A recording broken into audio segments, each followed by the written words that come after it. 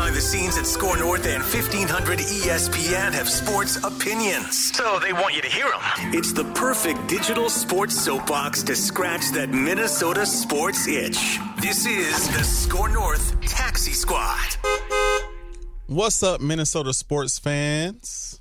It is great to be back for another exciting episode of the Taxi Squad. So much to get into today from the Vikings, the Wolves, and the Wild. But before we do that, we have to introduce the band. The voice you hear right now is Artis Woods, and I'm joined by AJ Fredrickson and Jason Stormer. I had some nicknames for the guys, but Jason told me to hold off on the nicknames, so I'll just call them by their regular names. One of them is a little bit borderline, and you know what? We're recording this right now on a Wednesday night, and Dan Seaman is right down the hall right there, so I just want to keep everything PG, perhaps. I think it's PG, saying. But we'll save it unless AJ time. really wants, I don't know. We'll lay off at this time. Fun fact, though, I've mentioned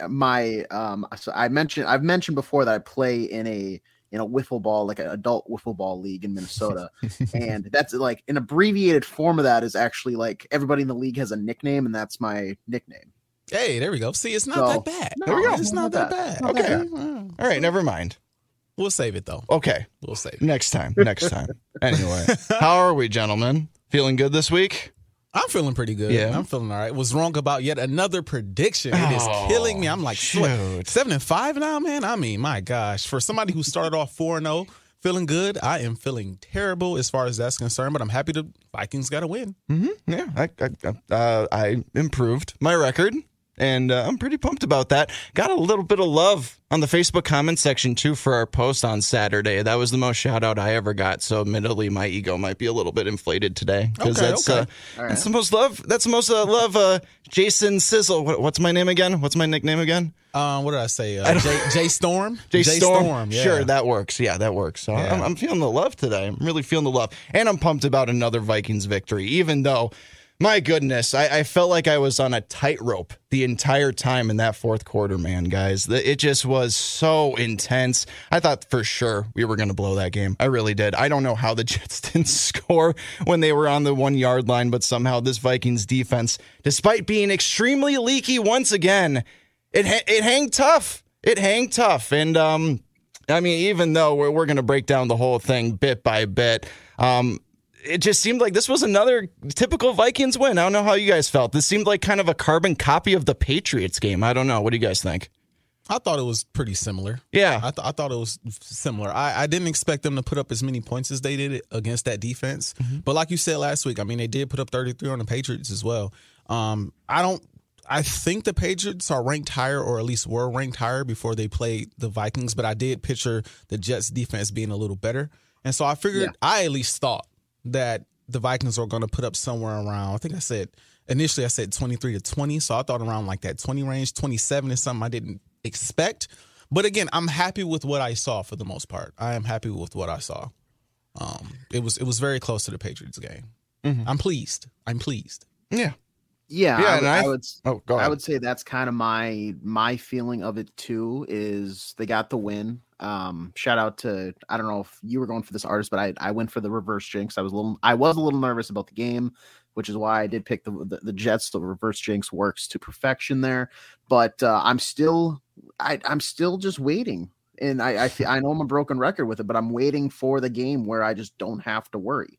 I know they were up 20-6 at halftime, and against the Jets, who we've seen not have a great offense, they turned it on in the third quarter. The Vikings turned it off, and then it's like clockwork. That fourth quarter rolls around, and it was like the second, third, first play, whatever it was of the fourth quarter. Oh, touchdown. Sweet. Now we're back on. We're going again. It doesn't really matter. But it comes down to the final drive. Once again, the defense comes up big. They're getting some bounces, and it's the same thing. It is exactly what I said last week, where you can put a dress on a pile of crap. It's going to look prettier, but it's still a pile of crap. They were getting sliced up, and I know he didn't have any touchdown passes, but Mike White made it a game. And that's all the Jets need Mike White to do. They made it a game. The Vikings only won by 5, so this isn't like a triumphant win where you can, I don't think you're throwing the chains on anybody after that one, because you should beat them, despite them having a better record than maybe in past years.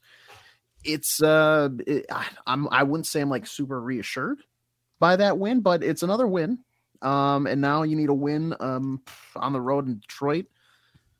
Lock up that division, and it's not a if they do it, it's just when, because let's be honest, it's gonna happen. The Lions are not going to catch up. The Packers, I think, are actually eliminated from like winning the NFC North altogether now mathematically. Yep. So it's just the Lions, and the Lions are not going to run the table, and the Vikings aren't going to lose the table. So it's just when. Let's just do it this week. I have you. This is not to veer off topic. No, veer off topic. But is this about the Eagles? AJ, no, it's not. Not yet, anyway. You're right, not yet. Anyway, AJ, have you looked through the comments on our predictions for this past week? Because we both picked the Jets, and I did. I just looked. I saw it the moment it was posted, and guys called us clowns and all of that. No, I'm kind of accustomed to it now. Did they really? But I like went back through after Jason pointed out, like, I got a lot of love because his prediction was like right there. I got the 5 points right. It was 27-22. I did 28-23. So not bad. Kudos to you. So Jason got a lot of props, but everybody else in the comments is like, fire AJ and Artis. I agree. AJ and Artis are morons. I agree. Yep. I'm dead. Yep. Yep. I totally agree with these guys. The comment section's right on that. Well, first off, again, props to Jason, because Jason, he's killing with the predictions. What's that, 9-3 now? I think so. So props to Jason, because he's killing it. I'm 2 games back from first. AJ is just 1. We still can catch up. There's still plenty of time. There's still time left. I can blow it. It's okay. But I have something I want to say to Minnesota Vikings fans. 2 things. 1, it is okay for us as podcast hosts to pick against the Vikings every now and then. Yes, it is. It is okay for us to go into a game and say, I don't know about this. I think before the season started, I had the Vikings at like 11-6 or 10-7, somewhere around that range. Yeah. Obviously, they're exceeding, I think, all of our expectations, because nobody expected us to be this good.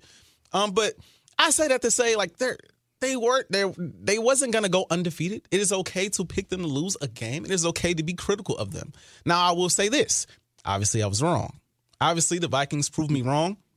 I think I was a bit thrown off recently by the loss to the Cowboys, and I was coming into the Patriots game as well as this game against the Jets, playing against elite defenses, thinking like, these teams pose a similar threat to the Vikings that the Cowboys did. I don't know. Maybe they can get 1, but getting 2 is going to be really tough.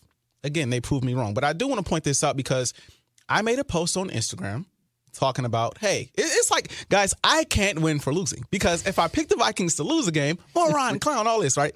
The Vikings win the game, right? And I go on social media for Score North. If you guys don't know, I'm the guy with the crazy hair, black guy, right? And I'm like, the Vikings offense is dominant, this, that, and the third. They're doing really well, da-da-da. And guys are like, what? The Vikings offense looked like crap. And the Vikings offense was terrible all game.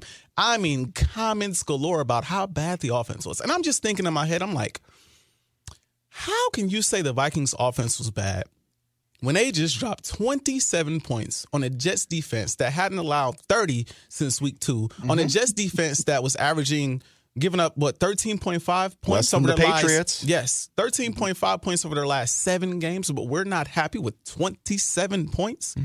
Yes, they had a slow first quarter. Yes, they had a slow third quarter.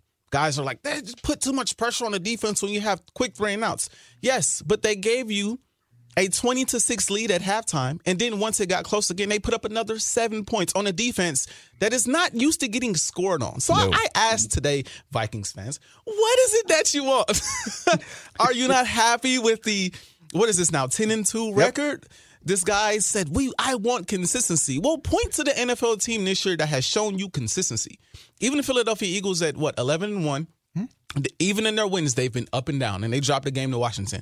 The Chiefs lost earlier this year to the Colts and are up and down, just lost to the Bengals. The Bills lost to the same Jets team that the Vikings just beat, as well as the Minnesota Vikings. So it's like, I mean, what team can you point to and say, this team has been so consistent in giving you everything they want? The Vikings are 10-2. I think it's something that everybody should be happy with, proud of, because when's the last time this has happened? Who expected this to happen? And they have a legitimate shot at being the 1 seed. What is the complaining and crying about? If they scored 3 points, would you be happier with that? I'm confused. I just wanted to get that off my chest if you guys couldn't tell. It's because we are just always conditioned to wait for the other shoe to drop. You know what I mean? We're just waiting for something to go wrong, even though it might not. And even though, yes, I don't know, in terms of like where I would rank this Vikings team, even after this Jets win in the NFC picture, obviously like now the Jimmy Garoppolo news, I think changes things. So before that, I would say like the Niners are still ahead of the Vikings, but now I think it would probably put them more on an even playing field. I still think the Cowboys are better. I still think the Eagles are better.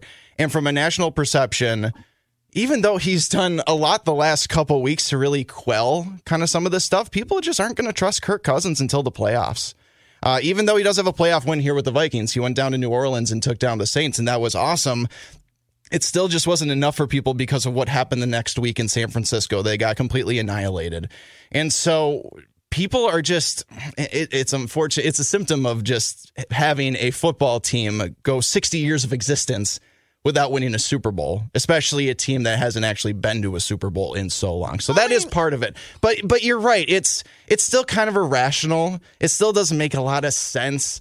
And it's just, yeah, like what did you I guess my question to a lot of people after that game, and I responded to quite a few people, and I'm like, well, what did you expect? Again, this team hadn't given up 30 points since week 2 of the NFL season. And NFL wins are messy, man. It's a messy business to accumulate wins like this. It just is. It wasn't going to be pretty against this defense. And honestly, if we're being truthful here, the issue with the Vikings for the most part all season long, yes, the offense has had its dry spells, and yes, it's had its moments where it hasn't been as efficient.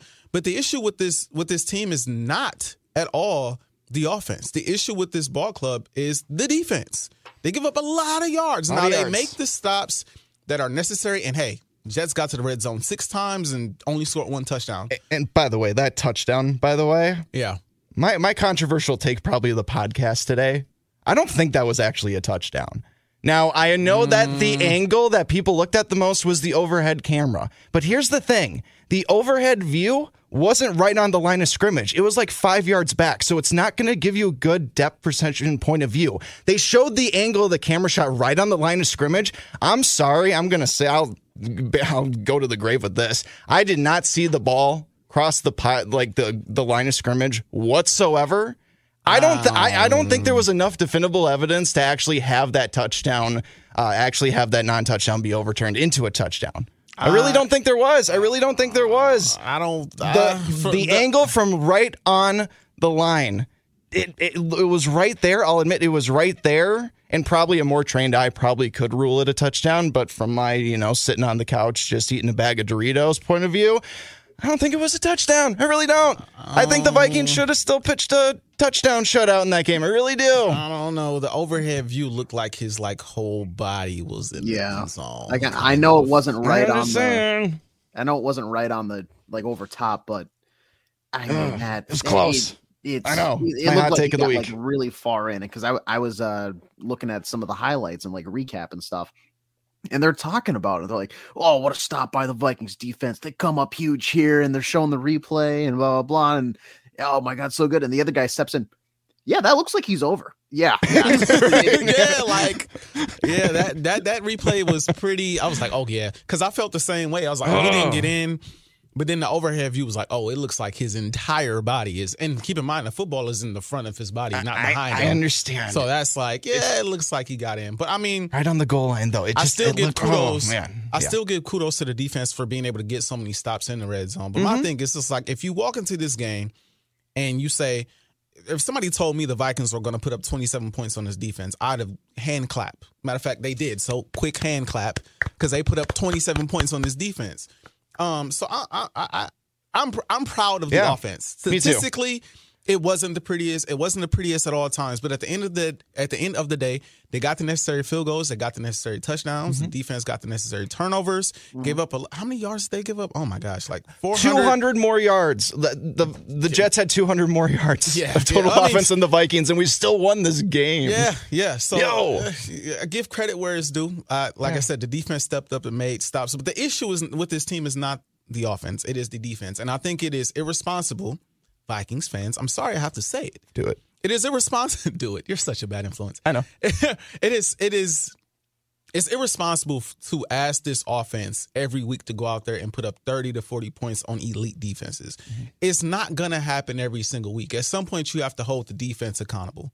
You got to say, hey, look, the defense at the end of the day, they gave you 27 points. You got to stop the Jets, who are not great offensively.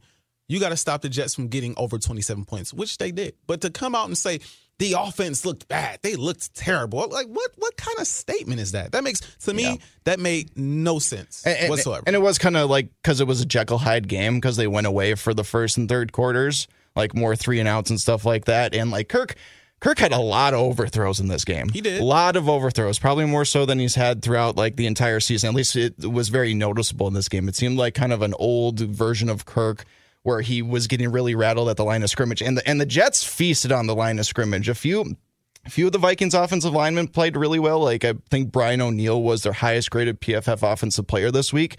I believe Blake Brendel, that's his name, right? The left tackle that's filling in for Darrisaw. Yeah.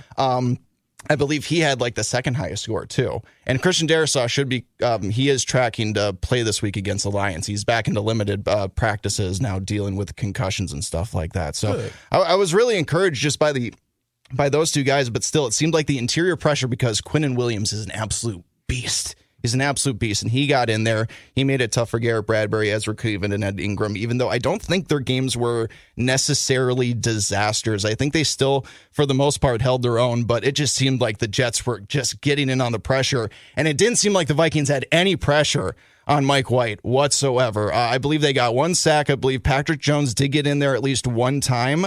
And I know that Za'Darius did have a big batted ball towards the end of the game when the Jets were trying to score there.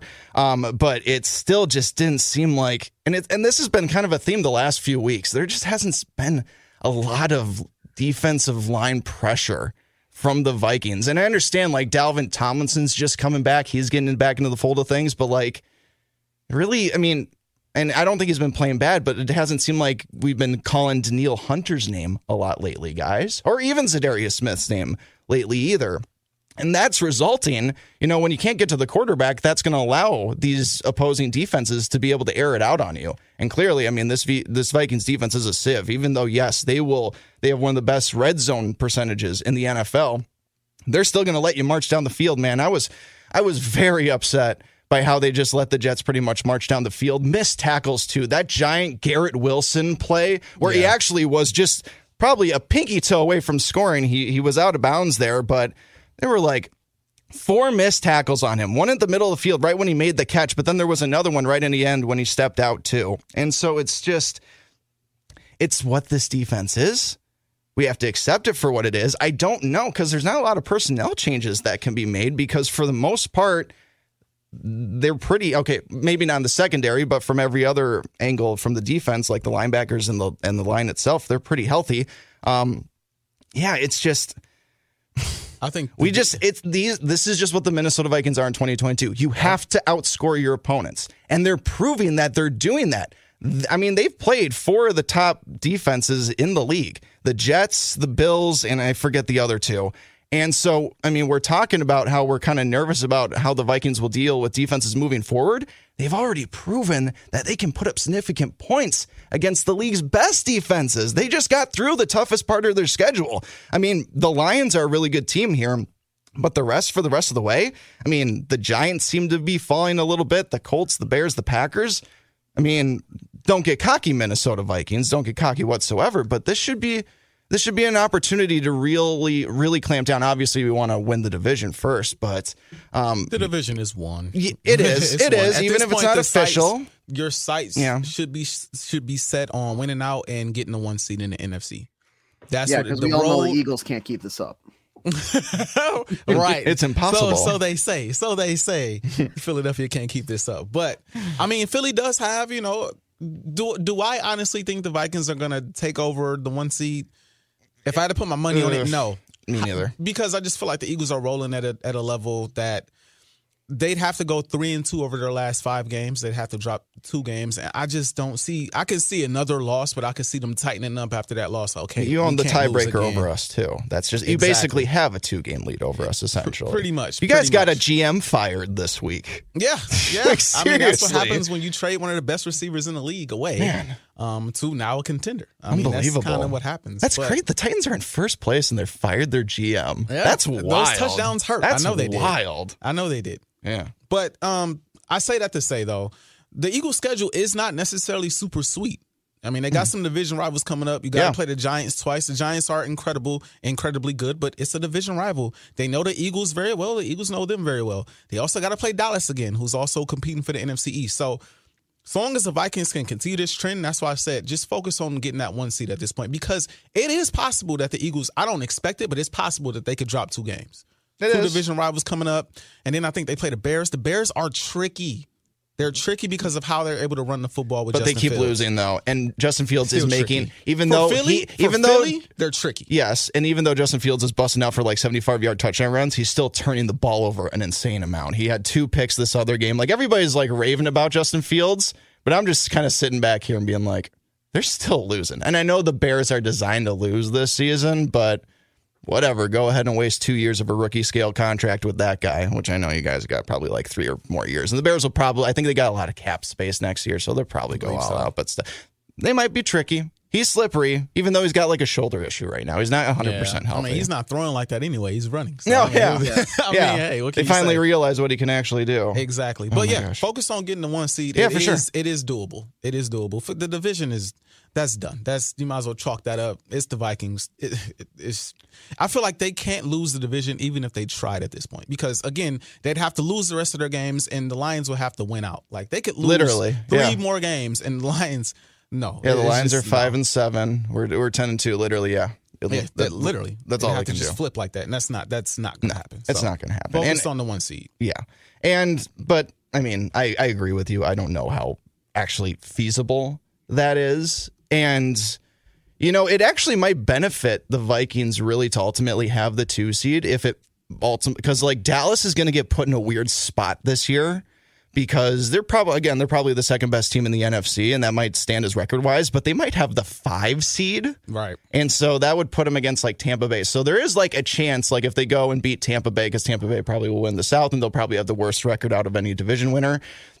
There is a chance that the Cowboys and Eagles would face each other in the playoffs before the Vikings would even have to face either one of them. Very true. And that would be extremely beneficial. Again, it's the NFL playoffs.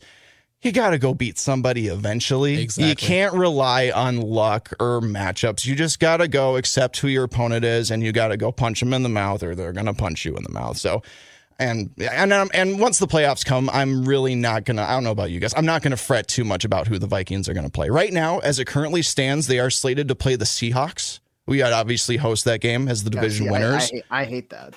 You don't like that, huh? No. How come? Of all the teams, hey, they wrote him off, but he ain't right back. Yeah. Geno Smith. He's good. He's been cooking. He's been cooking this season. He's proved me wrong. I thought they were going to be bad. He proved the U.S. Tennis Association or whatever. I don't know if you guys ever saw that beef like way back during the off season. Like somebody chirped like the U.S. Open, and then the U.S. Tennis Association like went back after this guy who replied to SportsCenter and was like, because he had like a Eagle, or I'm sorry, not an Eagles, but a Seahawks like profile picture. And he goes, imagine like calling us not a sport when you're about to watch either Drew Lock or Geno Smith this season. It was beautiful. It was tremendous. Yikes. But yeah, now U.S. Freezing Tennis Association kind of eating their words, because Geno Smith's been cooking. Kenneth Walker is electric. Oh, he's hurt though now. He might be hurt. That's a problem for them. I mean, is he out for the rest of the year though? I don't know, but I know he was knocked out earlier that Rams game. I will say this. Even though I agree with AJ, the matchup is really, I think it would be a shootout because the Seahawks have one of the worst defenses in the league, just like the Vikings do statistically. Like you said, Geno is, and the weapons exactly. From DK, Tyler Lockett, like he's got guys to throw the football to. As long as Pete Carroll's on the sideline smacking that gum, I mean, they got life.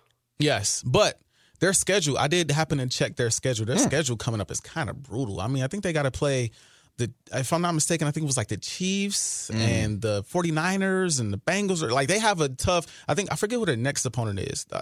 I remember looking at it earlier today thinking, okay, they'll win their, yes. I'm like, they'll win their next game. But I think after that, it was like, yo, their schedule is tough. They may miss the playoffs, and the Vikings may end up seeing like the Commanders. I would rather have the Commanders. I would too.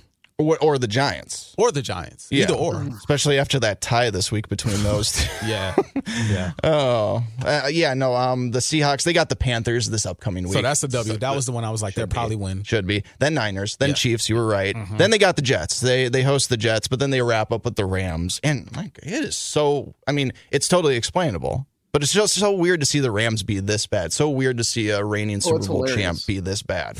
But that's what you get when you give up all of your first-round picks for one Super Bowl title. I probably would have done the same, too. For a Super Bowl, I mean, you do what you got to do. Hey, I've never had one around here. I'd take it. Yeah. I'd take it. All right, so should we just get right into this Lions game right now, get in the nitty-gritty of it? So we'll start with the line, because I like starting with the betting line. It's Lions minus 2.5, gentlemen. Kind of a similar situation maybe to the Cowboys game. Maybe people thinking like, the Lions are favored to win this game? The Lions are favored to win this game. The game in Detroit? It's in Detroit. Mom spaghetti. And so over under this is 51.5. This should be, I mean, these are the two lowest, how should I put that? I think they give up the most yards. These two defense, they give up the most yards in the entire NFL. Mm-hmm. So that over-under is totally justifiable. But Vegas is favoring the Lions in this game. Maybe looking at how a little bit the Lions' momentum they've built up over the last couple of weeks. They've won a bunch of games. Their only loss lately was a pretty damn good one to the Buffalo Bills there a couple of weeks ago on Thanksgiving. And so maybe, what was that? They should have won that game. Yeah, they probably should have. They probably should have beat the Eagles, too, in week 1. No, it wasn't going to happen. It just wasn't going to happen. Okay. But they've had some other ones. Again, the Lions are weird. They had a shootout with Seattle. We were just talking about them. They got shut out, I think, 29-0 to the Patriots at one point. And so the Lions are weird, but they're riding hot right now, guys. So I don't know if... Is this a trap game? Can you call a division rival a trap game? Or can you even call it a trap game when you're not even favored to win? At this point in the season, there should be no trap games. There should be no trap game. You are competing for... You're too close to the postseason. You're too close to getting the 1 seed to overlook anyone. The Lions are winning a lot of games recently, and they're playing good football. They're putting up points. There is no such thing as a trap game. You are literally 2 games out of the number 1 seed. Mm-hmm. No, I don't think so. I think you need to handle business the rest of this season and finish as with the 1 seed if you can. Yeah, I think that's what you need to do. Mm-hmm. Yeah, the line here opened up. I want to say it was a 1-point favorite, or yes, I'm seeing 2 points on what I'm looking at, but I know it opened up at 1 point, and then it shifted now to 2.5 points in favor of Detroit, which is interesting because that means like after it opened, the public then put more money on the Lions, and then they adjusted it for that. Mm-hmm. So more people think that this is going to be, originally, a 1 point is like a pick 'em essentially, because you I think the Vikings, like in a neutral setting, are probably favored, but then they tack on. I think the rule of thumb is like 3 points for whatever team's at home. So in a sense, like the Vikings were actually like 2-point favorites, and then that swings to a 1. But now it's just I'm confused. I'm confused as to how people think that. You got to remember the Lions, they're looking good right now, but they just faced the Jaguars, and you're not going to put what were they? They didn't punt. They didn't punt a single time. They had 8 drives. They scored on every single drive. You're not doing that against any other team. You're just not. You're punting. No. Yeah. And I think the Jaguars might have a better defense than us. Or turning the ball over. Because the Vikings, even though their defense is giving up a lot of yards, they do create turnovers. Mm-hmm. They do get the ball back to the offense. Yes. Well, the Jaguars no-showed is what what my recon has said. So like if you're not going to be able to do that. I think it's free money to just go ahead and take the Vikings. Mm. I would even say go with the money line. Just pick them straight out to win, because it's going to be better odds and your better payout. But that's wild to me. That's wild to me that it opened up as a 1 point in favor of Detroit. I know it's on the road, but it's just so weird. And you'd have to factor in, like, this is the first time in like what feels like 20 years that the Lions are on the up, and Dan Campbell has really rallied these troops. And what a season Jamal Williams has had. I think he has probably more 1 yard rushing touchdowns than anybody else in the history of the NFL. Seriously, maybe he loves it. But Amon-Ra St. Brown is great. Jared Goff is showing that, you know, he's able to do it not under Sean McVay, which I'm happy for him, because that's a terrible situation to just, you know, you get swapped out for a guy like Matthew Stafford, who isn't bad, but, you know, in a sense, arguably a similar quarterback, but just a different dynamic of like skill. But yeah, no, good for him. And then now he doesn't have TJ Hawkinson. So this is going to be, that's a storyline to watch, I think, too, that I haven't seen for some reason. A lot of people come up, maybe because we haven't seen that dominant TJ Hawkinson game where he has like 10 catches for 85 plus yards and a touchdown or two or whatever. It seems like he's been very subtly involved in the offense thus far. A lot of like under routes that are taking, you know, DBs away from other areas to open up space for like a KJ or an Adam Thielen or JJ. But I think it's hard to say the Vikings are the underdog here just because they are a better offense. I would say they have a better defense. It's hard to say slightly. It's facts though. They are. I'm giving the slightest of edge. Like imagine like fishing line. That's how slight of an edge I'm giving the defense here. It's pretty close, but the offense is better. So on paper, I don't really care about the home field advantage thing because Ford Field, you know, Detroit, they're rabid. I get it. It's Detroit, but I got a feeling with just like the confidence and just the 10-2 feeling. It's a different Vikings team. If this was a Mike Zimmer led team, yeah, I say I get it. Put the money on Detroit, but I feel like Kevin O'Connell has really changed this culture, this environment of Minnesota Vikings franchise, and they have a different attitude that they bring into the complex each and every day. So going into Detroit, I like the Vikings. Before we do predictions, I'll let you guys share your thoughts, but I'll pay off the tease. I'm going to go Vikings for my pick. Oh, good tease. I like that. So we are recording this on Wednesday, December 7th. Did you guys see the injury report today? Not yet. This might be a reason why. Here's all the DNPs for the Vikings today with an undisclosed illness. CJ Ham, first of all, no CJ Ham, forget about it. You might as well not even go to Detroit if you don't have ham bone. But here's where it gets dicey. Here's where it gets dicey. Here's who else didn't practice today. Pat P, Harrison Smith, and Danielle Hunter. Now, limited participants were Garrett Bradbury and Christian Darrisaw. I mentioned earlier that Darrisaw is actually tracking to play this week, which is good because, you know, having two concussions like that, so close together, not very fun. Speaking of concussions, Noah Caleb Evans this week. Turns out he's had 3 concussions since the Bears game. Wow. And that's not good. So he needs to take as much time as possible to get healthy, however long that is. Obviously, that sucks because he's one of our cornerbacks and he's been playing really good. But, you know, obviously, take care of yourself. Cam Dantzler is tracking to play this week. They did take him off IR as well as Ty Chandler. You guys remember the name Ty Chandler? One of our favorite preseason guys? Yes. Man, I would really like to see him get a snap in this game if possible. I doubt he will because he's just coming back. I don't know if he'll probably be designated to the practice squad. But the Lions are dealing with some issues too. Some guys that didn't practice for them today are 2 of their starting offensive linemen, Frank Ragnow, who I believe is a Minnesota guy, if I'm not mistaken, and Taylor Decker. Ragnow's dealing with a foot, and Taylor Decker is dealing with looks like an elbow issue. So are these for the Vikings? Are some of these rest days for them, or are these it says illness, so there might be something going through the locker room right now. That tells me some guys didn't get a flu shot, which if you haven't yet, it's not too late, everybody, because you know the flu stinks.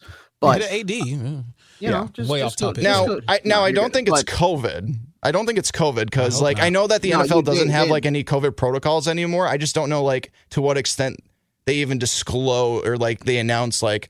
Because obviously players have had COVID this season, right? But you don't really like hear about it. They have to announce it in a certain way. So the fact that they just say illness, because they would have to say like COVID-19 protocol or something like that, right? I believe still. So this tells me that 1, 2, 3, 4 guys have the flu, and those 1, 2, 3, 4, 5 that were DNPs today probably were just at home, either on the toilet or in bed. You know, and it's Wednesday. You play on Sunday. you're going to get that all out of your system. I got to imagine if I'm putting money down on it, all of those guys that are listed with an illness are going to be just fine come kickoff, you know? I hope. I mean, obviously, play. I think at least they'll play. I mean, obviously, the big tell will be tomorrow. And obviously, you know, that doesn't do us a whole lot to guys. We're recording this tonight. But if it shows up that, I mean, if these guys are still out, that's fine. But if more guys pop up with illnesses, then that's obviously an issue. So if there's any reason that I can organization, they're not going to go in there and share the same cup with everybody. Hey, dude, remember when the mumps went through NHL locker rooms at one time? Crap like this can happen. You know what I mean? They know how big each and every game is. You know, it's an 82 game season in the NHL. You're traveling and all this stuff. You have a week in between games, and in this case, the Vikings had that like mini bye because they played on Thursday. Yeah. So they're going to be fine. It's not third. That was the Thanksgiving game, but you have a week in between games, so you're going to be fine. They're going to take precautions. Everybody's going to get scheduled, and you know that's what the medical staff, training staff is for. They're going to make sure guys are good. They're not going to let you go out there and run yourself ragged if you got a fever of 102 or whatever. So yeah. So I mean, if there's any, that's just one possible explanation for why the line moved, but. Honestly, I just wonder if people just like the Lions because they've got a high flying offense right now. They put up, I mean, sure, it's the Jaguars. They put up 40 points on them though. Honest to God, people, like I said earlier, people aren't going to trust Kirk until the playoffs, no matter what. No matter what. Doesn't matter if the division's clinched or not, even though it essentially is. It's just that's the benchmark for everyone. Probably even for a lot of Vikings fans, too. Like, it's not really going to matter. Like, sure, like Kirk might be having a statistically down year, but it's not going to really matter to a lot of people all I would have to say to Vikings fans is please don't let that, because the playoffs has not happened yet. So please don't let that get in the way of you enjoying a 10-2 season right now. Oh, and I'm not one. And I'm not one of those, dude. I know you're not. This is gravy for me. Yeah, I think this is gravy for me at this point because I think my record prediction at the beginning of the season was like 10-7. Yeah, we're at those 10 wins right now. So anything after this, I'm like, okay, fine with me. So. Exactly. Yeah. So should we put our money where our mouth is? Yes, sir. I'm struggling with this, man. Wait. I'll let you call it. Yeah. Do you want us to go first, or do you want to go first because you're the one with the best record? I'll go first. Okay. I'll go first. I think best record should go first. Okay. I think that's just because pressure's on, man. You got to feel the pressure a little bit. That's right. I'll admit right now, I am struggling with this game because I remember with the Cowboys game, I looked at that line with the Cowboys favored, and that was a smaller line than this one. The Cowboys were less favored than the Lions were. And so I'm just kind of wondering, like, am I going to fall into this trap again where I'm thinking like, Vegas, what are you talking about? You know, the Vikings have 5 more wins than the Lions. Like, come on.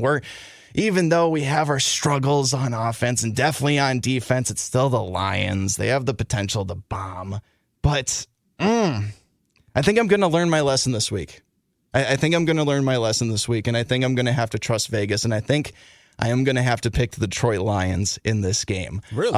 It will be a high-scoring affair. Again, I said last week I'm pretty sure the Vikings are going to give up at least 20 points in every single one of their games moving forward. So far, I've been proven right about that, even though I didn't think really the Jets were much of a high, which, by the way, my opinion of that has changed just watching that team. By the way, like Garrett Wilson is a stud, and once Breece Hall gets back from injury, they're going to be great. Team. Just don't let Zach Wilson ever back on the field ever.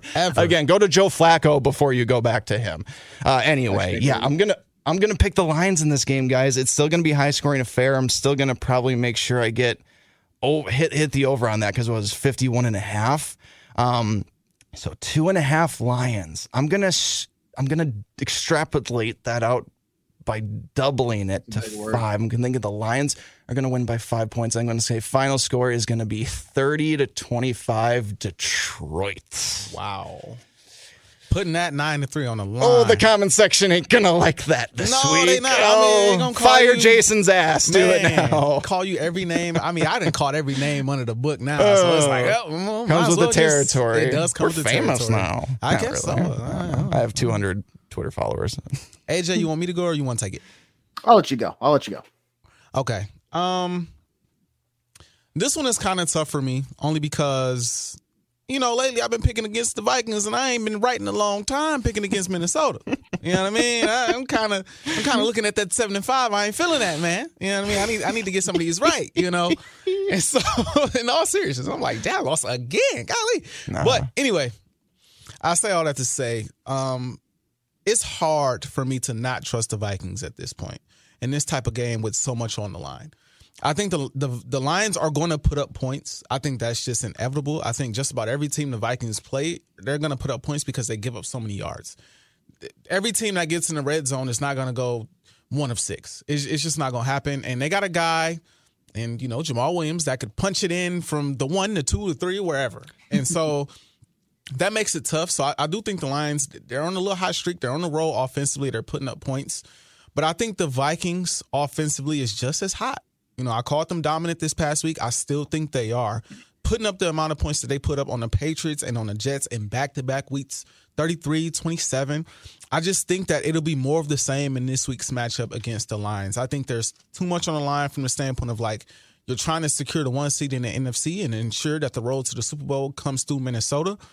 And so I think Kirk Cousins and Justin Jefferson have a day. I'm picking the Vikings to win this game. Again, I think it's going to be very high scoring. I got the Vikings somewhere around 34. Ooh. No, I'll go 35 to 28. Mm-hmm. The Lions will have an opportunity to get in the end zone at the end. And just like we've seen all season long, here comes a Patrick Peterson interception at the end to seal the deal. Ooh, nice. I like the little twist at the end there. Yes, sir. There you go. All right. I'm first off looking forward to the Facebook comment. I that was the first one I've actually opened up. I never go on Facebook. I hate Facebook. I really don't either. I only look at Score North because posts. I open up and it's somebody that because of my past, I've had it since I was 8 years old. It's some person I don't recollect ever talking to once in my life and in person. And then underneath that is some video of some lady pouring nachos on her countertop or something like that. I'm like, why is this here? I don't get it. It's a weird trend. Yeah. I don't get that.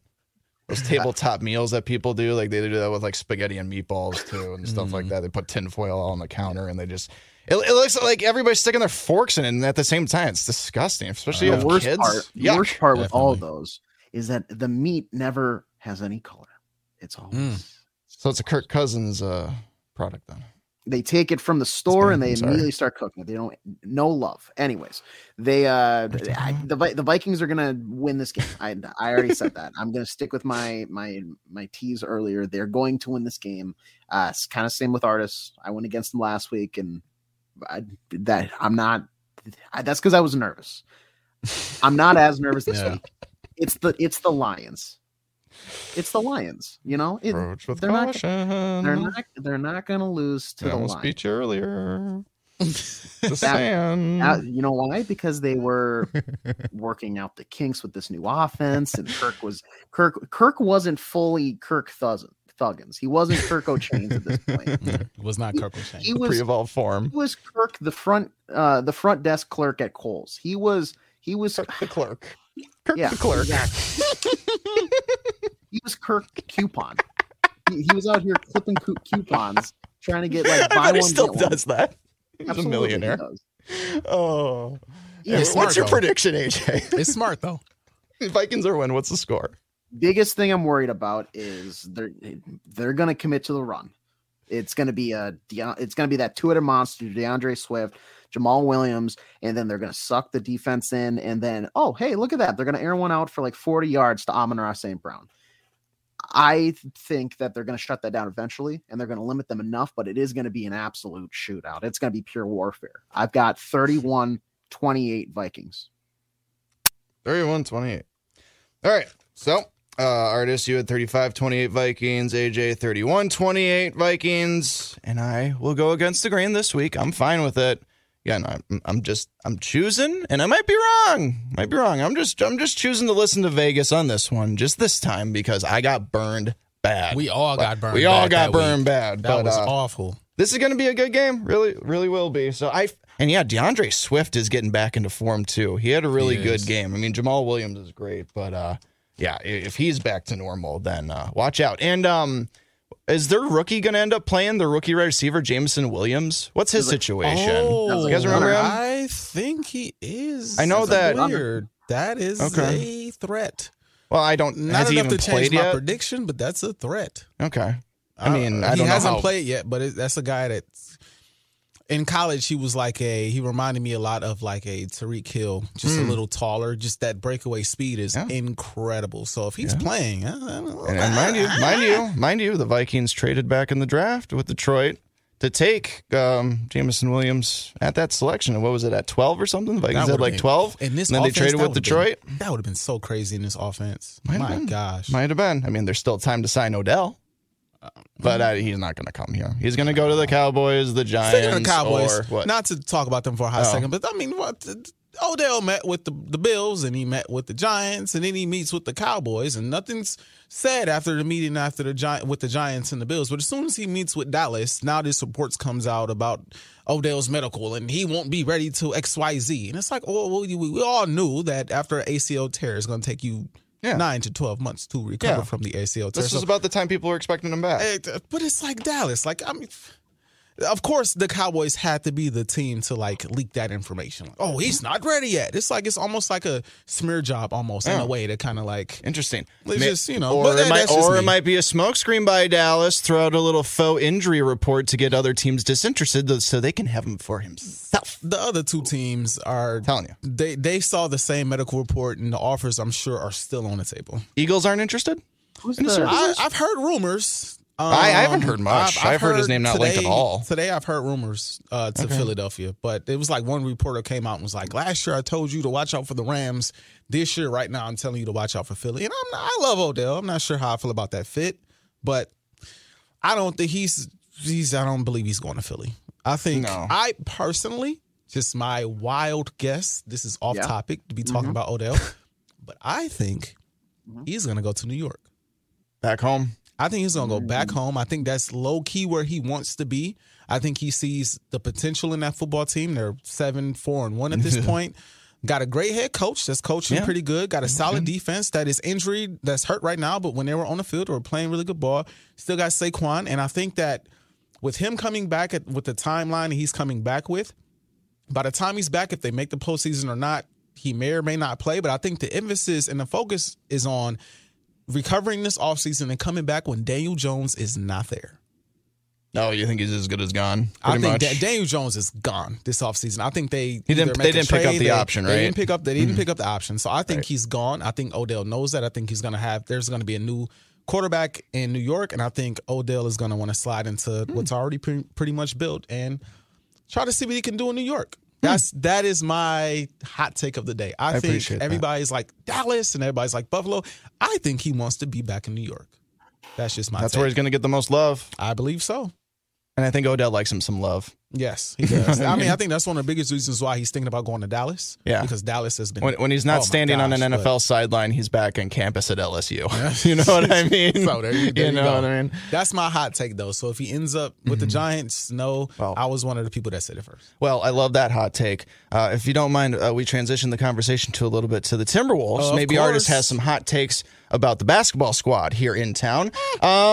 Up and down week, to say the least. It started off really hot, guys, with a home win against Memphis Grizzlies and a healthy Grizzlies team at that. John Moran was playing in that game. Was T there? Was T hanging out with Cat's dad for that game courtside? I believe so. I believe he was. Yeah, those two are best friends. I love Cat's dad. I like Cat's dad more than I like Cat. Hey, I get that. Yeah. I get that. So that was impressive. And you know what, Artis? We were talking about maybe the Cat injury, sure, you're going to lose a lot of statistical output, but maybe there might be some, silver linings with all this. And, you beat the Grizzlies at home, 109-101. You're like, okay, great. Things look good so far.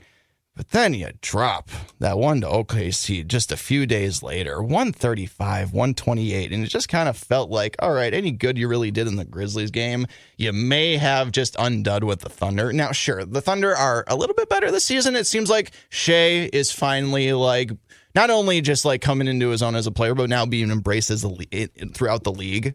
I think Shea Gilgeous, right? Shea Gilgeous Alexander? Yes. Say that 5 times fast. SGA. That's what I said. That works for me. That works for me. I struggle with it too, honestly. Yeah. So, just a kind of another up and down week for the Wolves. Right now, they've got a 99-94 lead over the Pacers with about 7 minutes left in the fourth quarter. We're going to record this on December 7th. It's a Wednesday. Hopefully, they can get the W in that one. But still, not enough happened this week, I think, Artist, really for us to get a true vibe of what this Timberwolves team is going to be in Cat's absence. And there hasn't been any updates or anything about how much lengthier it's going to be. It's just been literally a single week. They've tread water. That's really it. And maybe that's as best as we can expect from this team without Cat. I don't know. What do you think? Well, I mean, the Thunder game, first, the Grizz game, again, that was a pretty big win over a team that beat you in the postseason last year, and a team that is going to be, a pretty highly seeded team in the Western Conference again this year. So that was an impressive win, especially without Cat. Wendell Moore Jr., man, his defense on Ja Morant all game was good. Where's he been all season? Solid. I'm just saying, he's been hanging out in Iowa a lot. He may have needed to be up here a little earlier. That's okay. Sure. He's like a second-round pick. Him matching up with Ja was pretty impressive, and I think he's a guy that you can kind of maybe throw at the best guard, potentially. I don't want to say that for every game because it may have been a fluke-like game defensively, but I liked what I saw. I liked the tenacity. I liked him just being in Ja's grill as much as he could, and he made it hard on Ja in that basketball game. So I like what I saw. Obviously, that boy Ant went crazy in the fourth quarter in that game and closed them out.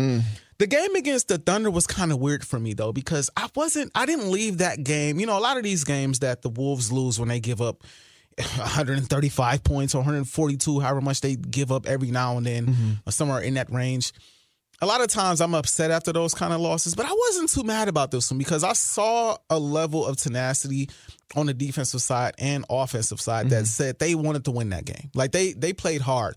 But SGA, that boy's a baller, man. He hit some tough shots. He's earning his stripes this year. Some very tough shots as well down the stretch of that game. They were in that game. Perfect at the line. Yeah, it just kind of got away from them in the fourth quarter. My biggest complaint, I would say, from that game is just because Anthony Edwards is being denied the basketball does not mean that he shouldn't touch the ball for that possession. That's what teams are going to do, especially now without Cat on the floor. They're going to try to prevent Ant from touching the ball in crucial moments in games. Yeah. If you're down 7, if you're down 10, if you're down 8, 5, however much it is, and it's late in the game, you need to find a way to get him the football, whether it be somebody setting a screen for him, whether it be him fighting a little harder through getting denied the ball, whether he has to literally run up to D-Lo and say, give me the – however it needs to be done, get him the basketball, you know, because at the end of the day, if teams know all we got to do is deny Ant the ball when it matters most, he's not going to touch it, that's what teams are going to do. And right now, you need Ant to be the best player on the floor every night in order to win these basketball games. I think maybe an issue, too, because obviously the elephant in the room with the Thunder game is that Gobert got ejected earlier in that game. He only played 9 minutes. And I think maybe the issue in that is that the Wolves maybe undercompensated and stayed too small the rest of the game because Jay McDaniels only played 18 minutes in that game. Yeah. And I mean, sure, he was a minus 22 though. Wasn't he fresh off of like an illness or something like that though? Or I don't remember. Okay. I don't remember. Honestly, the problem with having really good Vikings football right now is that the Timberwolves and the Wild have taken such a back seat to things right now. I have to, full disclosure, I have to go back. I have to go back and watch film sometimes. I know, me too. Not all the time, but I got to go back and watch film on the Wolves. I know. Football is hitting right now. Right. Right now, we have a wonderful opportunity that the Wild and the Timberwolves are live right now as we're recording this, but I just have had a hard time catching live sports so far this year. I don't know what my problem is. Anyway, back to this game.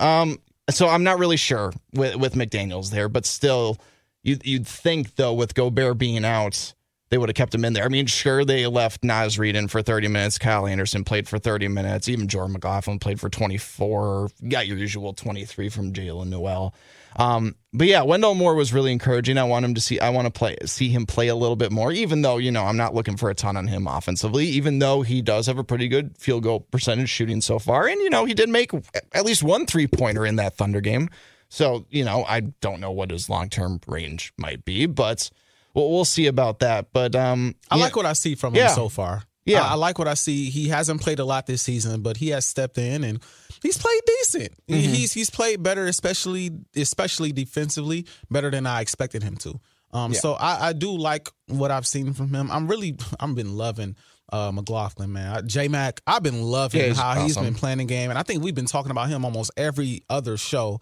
He's been balling, man. Like, it might not always show up on the stat sheet, but he's always a plus in the plus-minus category. He's always facilitating well. His defense isn't too shabby. He's hitting shots from the outside now. Playing good basketball, man. He's playing good basketball. So I do like what I'm seeing from him at the moment. But you know what I'm really happy about right now, too? What is that? If this currently still holds, Ant's field goal percentage tonight, right now, he is 10 of 22, 45%. That'll be 7 straight games now where he shot at least 41% from the field. We've been talking about him developing consistency with his field goal percentage. I'm seeing that right now. There's still probably a little bit left to beat. Yeah, 41 is kind of like, it's okay. But at least he's not putting up these 33s, these 38s, these 33s, these 35s, these 38s, this other 38 that I'm seeing that I'm going down the game log right here for him. That's fair. It may not, a little left to be desired for sure, because we want him at 45 plus, right? We want him at 45 plus no matter what. And we want his 3-point shooting, I'd say, at 35 plus. Right? Yeah. 35 plus. You said what field goal? 35%. For what percentage? Three-pointers. Yeah. If you can even get that up a tick, like 36, 37. I'll take 40. Take 40. But I just don't think that's sound enough. Yeah. Once you creep into that 36, 37, 38, now you're starting to creep into that like elite level shooter. Right. I don't think he's that. No. I mean, he's at 34 right now. He's at 34 and a half right now. He can creep up there. He needs to be better at free throws, though. His free throw percentage is down by like 5 or 10%. I don't know why. Shout out to, but anyway, but still, I'm really happy though that I'm seeing consistency in the scoring at least, and he's still doing all the other things, still mixing in a couple rebounds, assists, and stuff like that. But at least I'm not seeing these chuck 'em up games that we've seen with Ants over the last 7. And 7's a pretty decent chunk of a season, I'm just going to say. Yeah, I do want to give a shout out to Jalen Noel too, man. Like, he's really becoming one of my favorite players for the Wolves, man. He's a baller. He's a high flyer. You know, he can hit shots from the outside. He had looked like 21 points in the game against the Thunder, even though they lost. Just playing really good basketball. Hit 2 threes, 6 to 13 from the field. 3 rebounds, 2 assists, just an overall solid game. It's just, he has these flashes, man, where he stands out to me, man. Remember at the start of the season, I'm like, man, he could maybe go for 6th man of the year. And I don't know if that's still going to happen, but I mean, he just shows flashes. He had 24 in the game against the Grizz, you know, so 24, 5 rebounds, 2 assists, 2 steals. Like he's flashing before us right now. And I think not a lot of attention has been put on him because of the stars that are here in the city now. But shout out to him, man. He is a baller, and he is a X factor right now. X factor that they need right now, especially without Cat. They need as much offensive firepower as they can get, and I think he's doing his part these last couple games. Yeah, he's doing his part. He's doing exactly what we've been asking him to. That's the thing with Jalen. He's quietly just gone about his business all season long. You mentioned those flashes. He's done everything. That's a problem. Like, Jalen's done everything we've asked him, but there's just been so many other issues with this team that his shine is a little bit faded a little bit, which is not his fault whatsoever. It's just, there's obviously just been a lot other storylines with this team right now. So yeah, we'll see what happens moving forward. This Pacers game still looking a little iffy. Wolves got a 4-point lead right now. It's still kind of anybody's ball game. But then it's out west. They go out to Utah. They go out.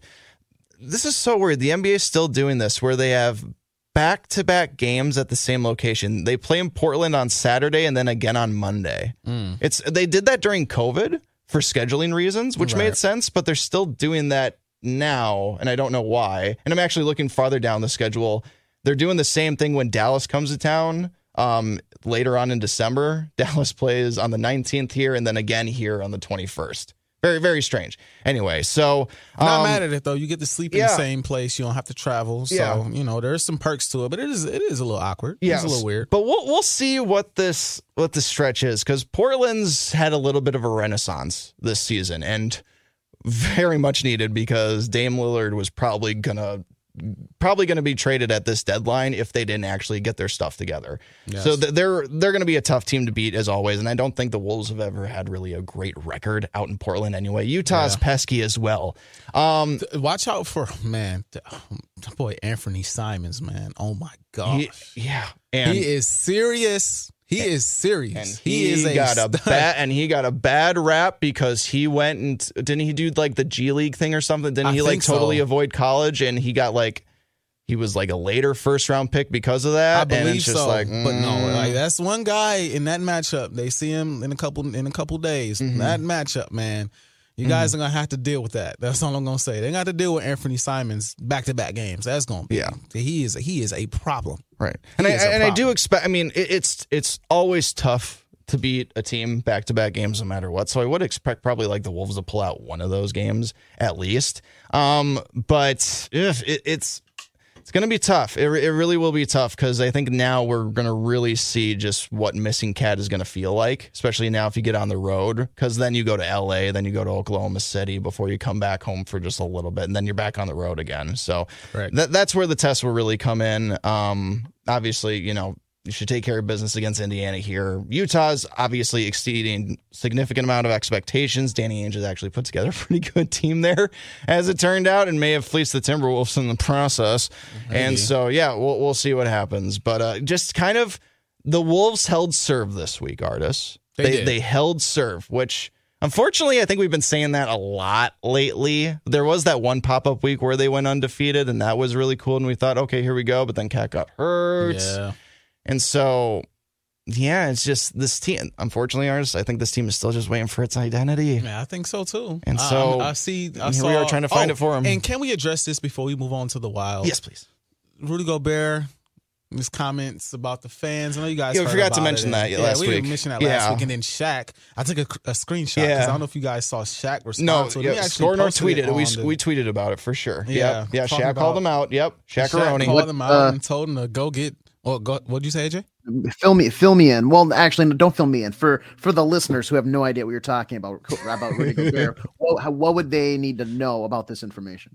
So basically, wasn't Rudy Gobert the person that came out and was like, he doesn't like the fans booing, and if you're going to boo, don't come to the games or something along those lines? I can't remember the exact quote. Yep, that was him. But I'm paraphrasing. It was something along those lines. Yep. And Shaq heard those quotes and came out and responded to Rudy and said, and again, we got to understand, Shaq is a legend, and I think anytime he's very critical of big men. I listen when he speaks. I do. It's Shaquille O'Neal, as we all should. So Shaq calls him out and says, get 25 rebounds, get 9 blocks, stop letting people dunk on you. Put someone on your ass about that instead of crying to the fans, is what Shaq said in response to Rudy. And I couldn't agree more. I also saw Austin Rivers come out and say, just stick with us. And then I think after they beat the Grizz, he was like, I told you, just stick with us. We're going to get it. And it's like, that's one game. I don't like, and I'll say this and I'll leave it alone. I do not like new players coming to the city of Minnesota or the city of Minneapolis. Get off my lawn. And addressing, that's funny, but like addressing the fans and like, don't boo us and just stick with us. And I told you. And it's like, yo, like, you don't get this is a city that has dealt with a lot when it comes to sports. Yep. And if you don't want to be booed, play better. Yeah. It is. I think the coach came out and said that, hey, I don't mind it. You got to play better. You got to play better basketball. Rudy's blocks are down this year, man. His rebounds was down too. I don't know if his rebounds are still down, but they were down for a while. I think he got like 19 boards. Cat or no cat. Cat's not a great rebounder enough to have that justified dip in statistical output. Just isn't. Yeah. No. And look, Rudy, you're new around here. Maybe he doesn't really know the history of the other teams here in Minnesota as well, because it goes beyond just the Timberwolves. Even though the Timberwolves probably have been the most inept franchise here in town, the other teams have certainly given us their eye or two. Yeah, he probably got a little bit of a history lesson after all that, and also it's just never a good look to call out the fans, especially for a fan base this starved that has not had a lot of success. I mean, there's not a fan base in the NBA that is allowed to boo their team more so than the Minnesota Timberwolves. Yeah, that's a terrible attitude. Like what? I know. Like I don't. I know, but it's true.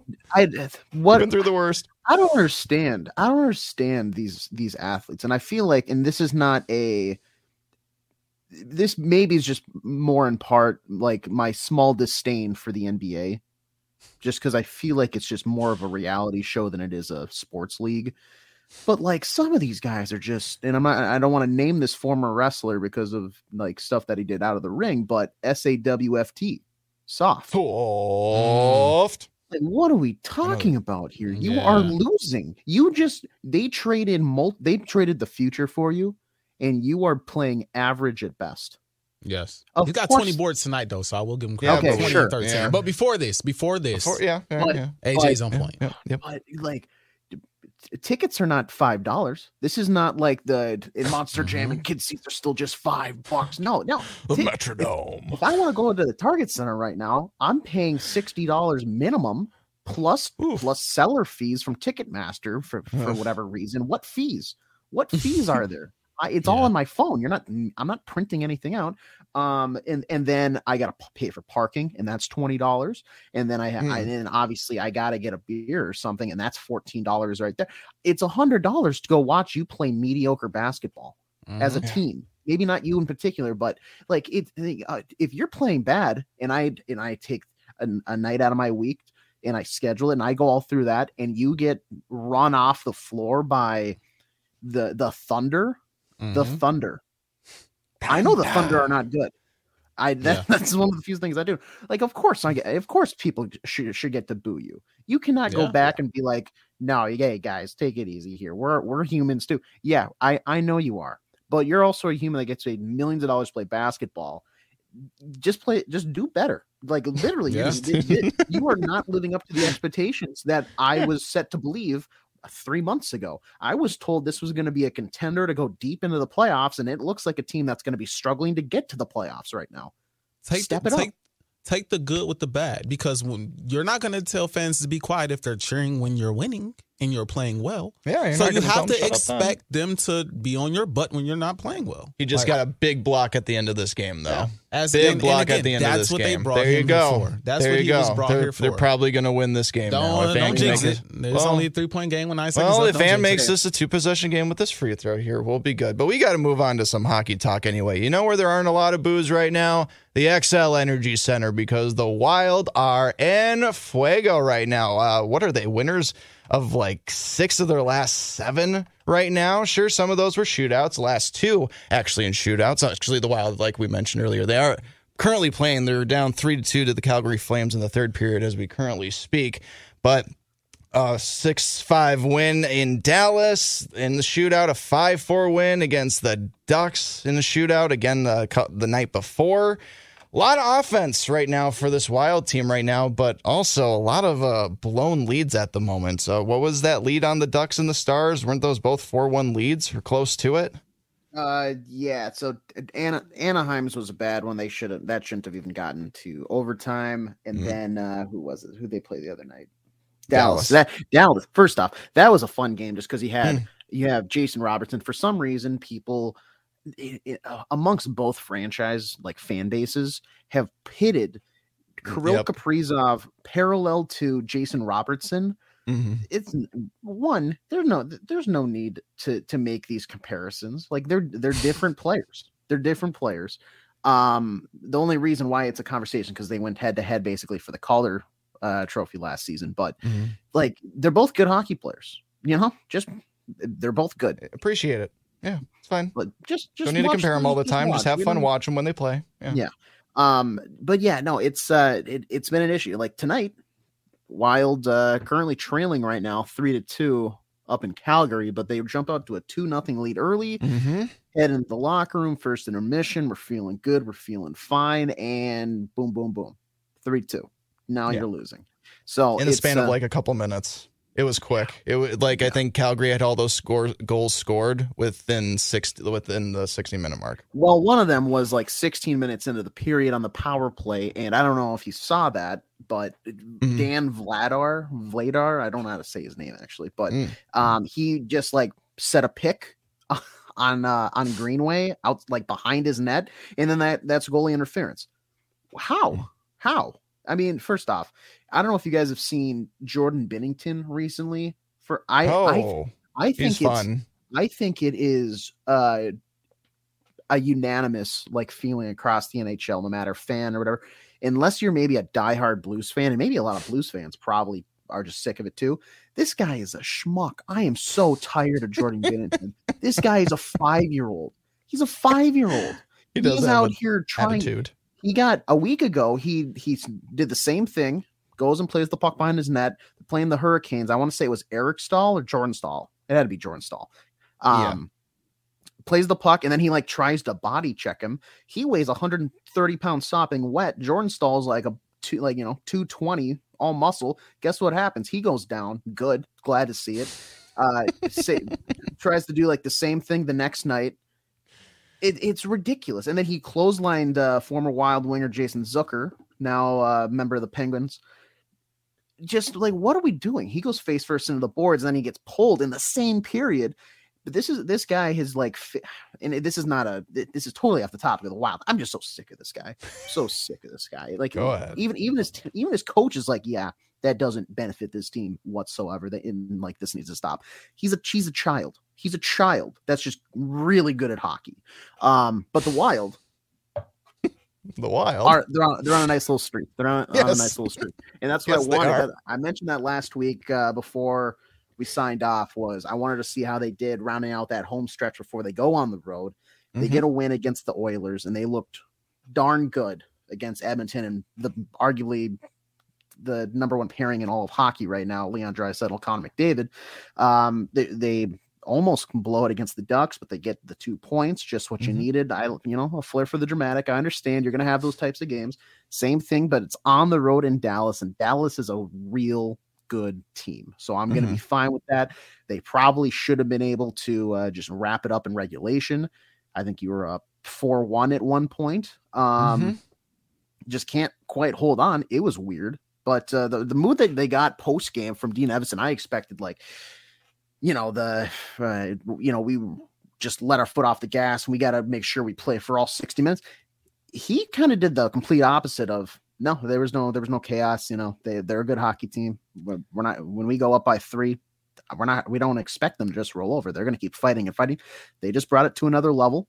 We were still playing, but the thing is, we didn't get out of our own sorts. We stayed calm, cool, and collected despite giving up the goals. And he spun it as like a positive, which I found pretty amazing to do.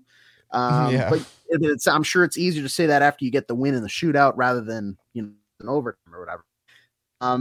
Kevin and I are playing Edmonton. Go ahead. No, Dean surprises me in that regard because watching his post-game press conferences and stuff. Especially after Wild losses, there's plenty of times where I just expect him oh my gosh, Dino's not going to be happy about this one. He's just going to go scorched earth. But then he actually get to the press conference is and he's kind of little humdiggity, kind of I don't know. It's just we know Dean has that fire, and I think that manifests mostly on the bench during games. Because my God, the death stares that man gives referees when they don't get good calls is just fantastic. But it's just funny, in those press conferences after wins. What was that? What are your thoughts on him just assaulting his coaching staff after wins? I love it. It's hilarious. Have you seen this? Actually? No, like he's happy. He's grabbing him and going you're talking about how Kirk did Zimmer last year at the end of a game? More physical. He throws punches. He throws punches. It's ridiculous. But he's a hockey guy. He's a puck guy. All the Senators, it's hilarious. But they'll win in overtime, and then they cut to the bench, and every coach is just cowering because he's throwing hooks. It's hilarious. It's great. It's great. He's great. He might be an enforcer, maybe we would call him. I don't know if that would be a great way to describe Dean Evanson's hockey style, playing style. But no, who it does? It does describe Ryan Reeves, and I actually want to touch on him a little bit this week. Obviously, the most recent transaction for the Wild. We talked about him, and we kind of set our expectations where we're not going to expect a lot of points out of him or anything like that. He's not here to bring a lot of offensive intangibles. He has gotten a couple points last couple games. He got a point against Anaheim. He got 2 points against Dallas. But what I really loved, guys, was the locker room videos that I saw of him so far already in his short tenure with the Wild. There was one video in particular where he was screaming the lineup to the guys or whatever, and they're all just laughing and they're having a hoot and time and everything like that. And so I was wondering, this guy doesn't have a lot of offensive intangibles that he brings to the table, but I assume that Bill Guerin brought him in for exactly what I'm now seeing on social media, being a locker room presence. And I'm not going to really, I don't know how much it has to do with it. But again, the Wild are a hot team right now. They're playing with fire a little bit. Sure, they're giving up a lot of goals, but there's an energy to this team right now. And I don't know how much Ryan Reaves has to do with that. I will admit that he has brought the energy to it. But it's like the old saying of like when Jimmy Fallon was taking over the Tonight Show and everybody was talking about like, oh, but he's got the Roots as his band. That's awesome. Like if you're talking about the band the host has got, probably not going to be that great of a show. You know, if you're talking about the locker room antics and the pregame lineup card read videos and his his post game shirtless interviews, eating pizza, like that's all fun and games. I want, and I think it's a fluke. I'll say that outright. I think that's not going to happen. It's not going to keep happening. If it does, I'd be happily surprised. He ultimately, what I'm expecting is he's going to take a penalty at a terrible time, or he's going to, honestly, I'm still nervous. He's just going to flat out hurt somebody on the opposing team. Like in a way that you just, as a Wild fan, you're like, I'm ashamed that he just did that wearing our sweater. But for the time being, in the week that he's been acquired, he has been a delight. He's brought the energy, and what I've seen from a lot of fallout on the side of the Rangers, because they have been maybe not like bad recently, but they haven't been as good as they have been. A lot of people are contributing that to this first night that Ryan Reaves was a healthy scratch for them. Some of the life, on the bench in the locker room and just kind of like that energy kind of went out the window. So credit to Reaves for like knowing, he knows his role very clearly, and he's expressed that when he was first acquired. Like, no, people don't trade for him to get points. He knows what he brings to the table, and that's just electricity. So I'm not won over quite yet, just because I dug in my heels very firmly about like my prejudices of him as a hockey player overall. But if he wants to keep this up, I will certainly swoon in his favor. But that's to be seen. Yep. As you were speaking there, the Wild just tied it up in Calgary, 3-3, 4:15 left to go. But we probably got to sign off here pretty soon, gentlemen. Another just epic week of just more Vikings talk and everything like that. I mean, the playoffs are here. Sure, the North ain't clinched yet, not officially, but it will be soon. Hopefully this weekend. I didn't predict such a possibility to happen. You guys did, though. I'll hear it in the comment sections. Can't wait to see all the clown emojis next to my name. It's gonna be so much fun. But if you're right, people are gonna be like, "Oh, we gotta listen to Jason every Wednesday." As everybody should be anyway in the first place. I'm just saying. Very true. Artis, you open the show. Will you please end it for us? Sure thing. Well, thank you, everybody, for tuning in to the Taxi Squad podcast. Make sure you give us a 5-star rating on whatever platform you're listening to this podcast on. Hopefully, you're tuning in every Wednesday or Thursday, whenever this gets posted. And make sure you give us a download on the Score North website, because that is what really helps this podcast out the most. Yes. For now, we are signing off. I'm Artis Woods with Jason Stormer and AJ Feckerson. We will catch you guys next time on the next episode of the Taxi Squad.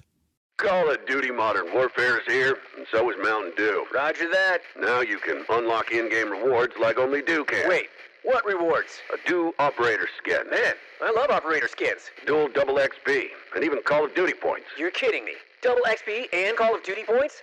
This is incredible. I can't believe it. Soldier, get a hold of yourself. Oh, roger that. Look for specially marked packaging and visit mtndewgaming.com for details and restrictions. Open to U.S. residents 17+. Call of Duty points available on 12 and 24 packs and free 20 and 23.